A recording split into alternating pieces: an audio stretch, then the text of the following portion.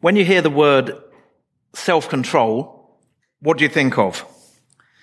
You might think of work assignments and how easily you get distracted, or exercise and how hard it is to get started. Maybe think of a time when you lost your temper and you wish you hadn't, or the endless hours you waste looking at pointless rubbish on the internet. It could be that you think of food or some kind of diet. I recently discovered that it doesn't matter how much of that mixture of salt and sweet popcorn that you get. I've realized that it doesn't matter how much of that you put in front of me, I will eat it all. I have no control with that. Of course, the Holy Spirit does help us to develop self-control in areas of our lives where we didn't have it before, but that's only part of the picture. Paul wants us to exercise self-control in such a way that we become more effective at winning people for Christ. The challenge is to use self-control as a means to cross cultural gaps and divides. Paul wants to share the good news of Jesus with anybody who will listen. And even though he's Jewish, his mission is to take the gospel to the Gentiles, the non-Jews. So Paul has been called to work cross-culturally, which is exactly what Jesus told us to do. Matthew 28, verse 19, therefore go and make disciples of all nations. Jesus said this to an audience of Jews. He is telling them to go and share the gospel with people who are in many ways very different from themselves. And we are called to reach out to people who are very different to us. One of the amazing things about the good news of Jesus is that it's for everyone. Everyone who gives their life to Christ has equal status before God. Galatians 3:28. There is neither Jew nor Gentile, neither slave nor free, nor is there male and female, for you are all one in Christ Jesus. The problem is we naturally gravitate towards people who we perceive to be like us. And you see this all the time in your place of work, or parents at your child's school, or little communities where people from the same national, cultural, and ethnic background gather together. We can be very cliquey, and actually that's entirely understandable. But as Christians, if we want to fulfill the mission that Christ has given us, we can't be like that. We have to get out of our little Christian bubble and immerse ourselves in the lives and the culture of the people around us. And that takes a lot of self-control, because it means resisting our natural inclination to spend all our time with people who we think are like us.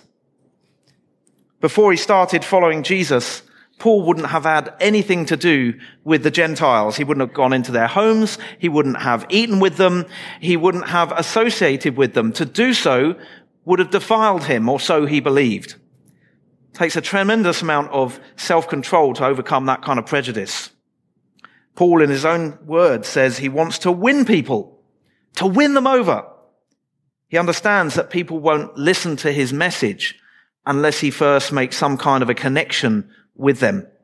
So Paul is willing to adapt his way of life, one, so that he doesn't cause offense, and two, so that he can make that connection. He won't compromise himself morally or ethically, but he will adapt where he can. And his faith in Christ gives him the freedom to do that. Verse 19, though I am free and belong to no one, I have made myself a slave to everyone to win as many as possible. He goes on, to the Jews I became like a Jew to win the Jews. Before being a Christian, Paul was a strict Pharisee. He would have followed the Jewish laws and all the additional regulations that were added by the scribes. He would have followed those to the letter. In Christ, the law, with all its meticulous requirements, no longer binds him. But if he's with Jews, he'll avoid causing offense if he can. If he's with Jews, he'll follow their customs so that he can be close to them. So, for example, as a Christian, he's no longer bound by the Jewish food laws. He can eat whatever he likes. But if he's with Jews, he's not going to start eating pork chops and sausages. He's got freedom, but he exercises control over that freedom for the sake of those he's ministering to. But if he's with the Gentiles, he can use that newfound freedom to eat whatever they're eating. He says, I became like one not having the law. Now, this doesn't mean that he's free to do anything and everything, because his life is still subject to the law of Christ. Paul adapts to the people he's ministering to, but he doesn't adopt their ungodly practices. He adapts to them, but he doesn't adopt their ungodly practices. As many of you will know, I used to work for a church called Holy Trinity Brompton, taking the Alpha course into the armed forces. And I spent a lot of time with servicemen and women, and particularly chaplains. And during that time, I discovered that there were a small minority of chaplains who tried so hard to fit in that they adopted every unwholesome practice they encountered. So those chaplains would swear and they'd tell lewd jokes and they'd get drunk. I even heard of one chaplain who was exchanging pornographic material with sailors on the mess deck. Those individuals are doing the absolute opposite of what Paul is here suggesting. They show a complete lack of self-control. Remember, the whole point is to bring people to Jesus. How can anyone do that if there's no visible evidence of Jesus' presence in their life? Self-control in that environment, in terms of Navy chaplaincy, might be going for a run with the ship's company, even though you could probably get out of it. Or eating in the galley with the junior ranks, even though you're entitled to eat in the officers' mess. Or learning to talk meaningfully about football, even though you're really not that into football. It's all about exercising self-control over our freedom in order to connect with others.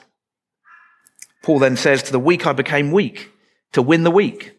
He'd probably referring back to chapter 8, where he talks about food that's been sacrificed to idols. And this was a contentious issue in the Corinthian church. Could Christians eat food that had been sacrificed to idols or not? In Corinth, a lot of the meat was sacrificed to idols and then sold afterwards in the marketplace. You wouldn't necessarily know which had been and which hadn't. If you went for a meal at someone's home, there's a good chance you're going to be eating meat that had been sacrificed to an idol. And again, you wouldn't necessarily know it. It may have been very difficult to avoid meat that had been sacrificed to idols in first century Corinth. Paul's answer to this problem is basically this. He says, we know that an idol is nothing. It's just a block of wood or stone. It's not really a god. It doesn't hold any power. So don't worry too much about where your meat comes from. However, he says there are some people, they could be Jews or Christians, who really struggle with that. They can't get their heads around it. And for them, to eat that meat would be wrong. And he says, well, in that case, for their sake, don't eat the meat. Show a bit of self-control. Be a vegetarian for the night. Paul explains that if someone thinks it's wrong to eat meat that's been sacrificed to an idol, and they eat it anyway, then they're sinning. It's like if you're driving along the road and you think you're in a 40 zone, you're not, you're actually in a 60 zone, but you think you're in a 40 zone and you deliberately drive at 60, you may not be breaking the law, but you've shown that you're willing to break the law. Likewise, if you think it's wrong in God's eyes to eat that meat and you eat it anyway, you've shown that you're willing to rebel against God. And God sees our heart and he sees our motives. He sees exactly what's going on within us. So Paul says if you encourage someone to go against their conscience, actually, you could be leading them into sin. And Paul, he refers to that person of heightened conscience as the weaker brother or sister. But the point is, Paul would rather be a vegetarian than call someone to fall into sin. It's exactly what it says in chapter 8, verse 13. Therefore, if what I eat causes my brother or sister to fall into sin, I will never eat meat again, so that I will not cause them to fall. Paul is talking about exercising a considerable amount of self-control for the spiritual benefit of others. Paul says, I've become all things to all people, so that by all possible means I might save some. Paul is willing to adapt to the people around him in order to make that connection. And that takes a lot of self-control. Now, I personally don't know anyone who sacrifices meat to idols. I'm guessing that most of you don't either. But food plays a central role in most cultures. I was once traveling in Mongolia, staying with various families that they were living in gur tents, those little round white tents, look a little bit like huts. And at one point, I think the first family that I stayed with, we all sat in this tent in a circle, and a plate of food was being passed around. And I didn't feel very hungry, so I, no thanks, sort of passed it on. And it was immediately obvious that I'd broken some taboo. It was very, very awkward. So it's worth knowing that in some cultures, to refuse food or hospitality is the height of bad manners. It's quite shocking for those people of that culture.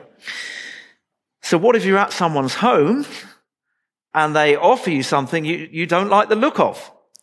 Well, I think Paul would probably say receive it with gratitude and eat it. I've eaten some interesting things in various parts of the world. Porcupine, caterpillars, snails. Everyone's eaten snails, the big ones. Ants, guinea pig served on the plate like that. And in Mongolia, they eat something that looks and smells like milk that's been curdled to the point of going thick and lumpy. Now, it takes a lot of self-control to eat something like that, especially when you're trying to disguise the fact that you're on the verge of throwing up. Now, I'm not saying that we have to go to that extent, and food is just one example. But the point is, how far will we go to build a connection with someone who is very different from us? How far will we go to enter into someone else's world, especially when we know that it might lead to an opportunity to share the gospel? Another example, let's say you've got a Muslim friend who invites you for dinner. Now, this might be more relevant for the women. Now, as Christians, we're at liberty to dress in a way that we feel is appropriate. But if you're going into a Muslim home, you'd want to dress in a way that's culturally acceptable for them. That doesn't mean you have to turn up in a burqa, but certainly you're not going to wear a strappy top and short skirt. And you might say, well, I should be allowed to wear whatever I want. And that's the point. You are allowed to wear whatever you want. You have that freedom. But Paul is saying that we should exercise self-control over that freedom for the sake of cultivating relationships with people who see things very differently from us. In Acts 16, Paul actually circumcised Timothy, with Timothy's consent, of course. But they did that because they knew that the Jews to whom they were traveling would not accept them if Timothy remained uncircumcised. They just wouldn't get a look in. They wouldn't get any sort of traction at all. They wouldn't be able to share the gospel. Did Timothy need to be circumcised? No. But they made that call because they wanted to share the gospel. Now that, to me, is staggering, and probably to you as well. But it shows just how much they wanted to preach Christ. It really shows how much Timothy wanted to preach Christ. We're free to dress one way. We're free to dress another. We're free to eat everything. We're free to restrict our diet. We're free to drink alcohol. We're free to be teetotal. The question is, how can we best use our freedom and our self-control to win people for Christ? Martin Luther said this, and he was writing in the 16th century, so it's exclusive language. But he said, a Christian man is the most free lord of all, subject to none. That's freedom. He then said, a Christian man is the most dutiful servant of all, subject to all. That's self-control, relinquishing some aspect of our freedom for the sake of others. So this is the context in which Paul writes about our need for self-control or self-discipline. And he uses the example of an athlete training for the games. And this would have been a very familiar image to the Corinthians because Corinth was the venue for the biannual Isthmian Games. These games included races, wrestling, boxing, and poetry competitions. I'm not sure how the poetry snuck in there, but the athletes would train for 10 months in the hope of winning a pine wreath that they would wear on their heads like a crown. In my opinion, much better than the Olympic equivalent, which at the time was a wreath that was literally made out of celery. Doesn't sound like a great prize. Paul says the athletes go into strict training. They exercise a high degree of self-control to get a crown that will not last. But we do it to get a crown that will last forever. What does Paul mean by a crown that will last forever? He can't mean salvation. He can't mean heaven, because that is not something that can be earned by human endeavor. It's a free gift for all those who put their faith in Jesus. So the crown that lasts forever isn't heaven. What is it? Well, Paul seems to be describing a reward for service to Christ that is given in addition to salvation. Now, most of the time we don't pick up on this, but it does seem that those who are saved, those who belong to Christ, will be rewarded in different ways. And you might be thinking, not sure about that. Well, listen to these verses. And these are not about whether or not we belong to Christ, because that's got nothing to do with what we do. It's got everything to do with what Jesus has done for us. But, for example, Matthew 16:27. For the Son of Man is going to come in his Father's glory with his angels, and then he will reward each person according to what they have done. Or 2 Corinthians 5:10. For we must all appear before the judgment seat of Christ, so that each of us may receive what is due us for the things done while in the body, whether good or bad. And Jesus said, didn't he? Store up your treasures in heaven. He said that right after a long block of teaching about how we live. So, being saved is purely a matter of putting our faith in Jesus. But it does seem that people will be rewarded in different ways according to how they have served Jesus. One thing's for sure, Paul is a man with a great sense of purpose. He says, therefore, I do not run like someone running aimlessly. I do not fight like a boxer beating the air. A lot of people go through the motions of life. A lot of people go through the motions of Christianity without ever really understanding what it's about, what's important. Paul recognizes that he needs to be self-controlled in every area of his life to serve Christ and to win souls, knowing that one day he'll be rewarded. Self-control is a fruit that develops in our life when we place every encounter and every personal habit under the control of Jesus Christ as Lord.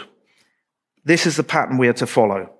We're to use our freedom and our self-control in such a way that we live for the glory of God and for the sake of the world. And we do it knowing that there is a crown or a prize awaiting us in the life to come. Let's pray.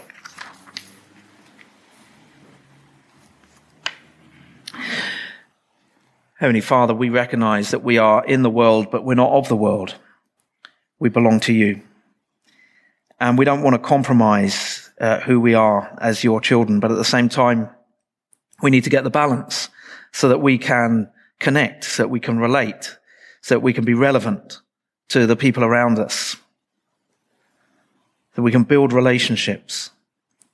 Father, help us to be really conscious of this.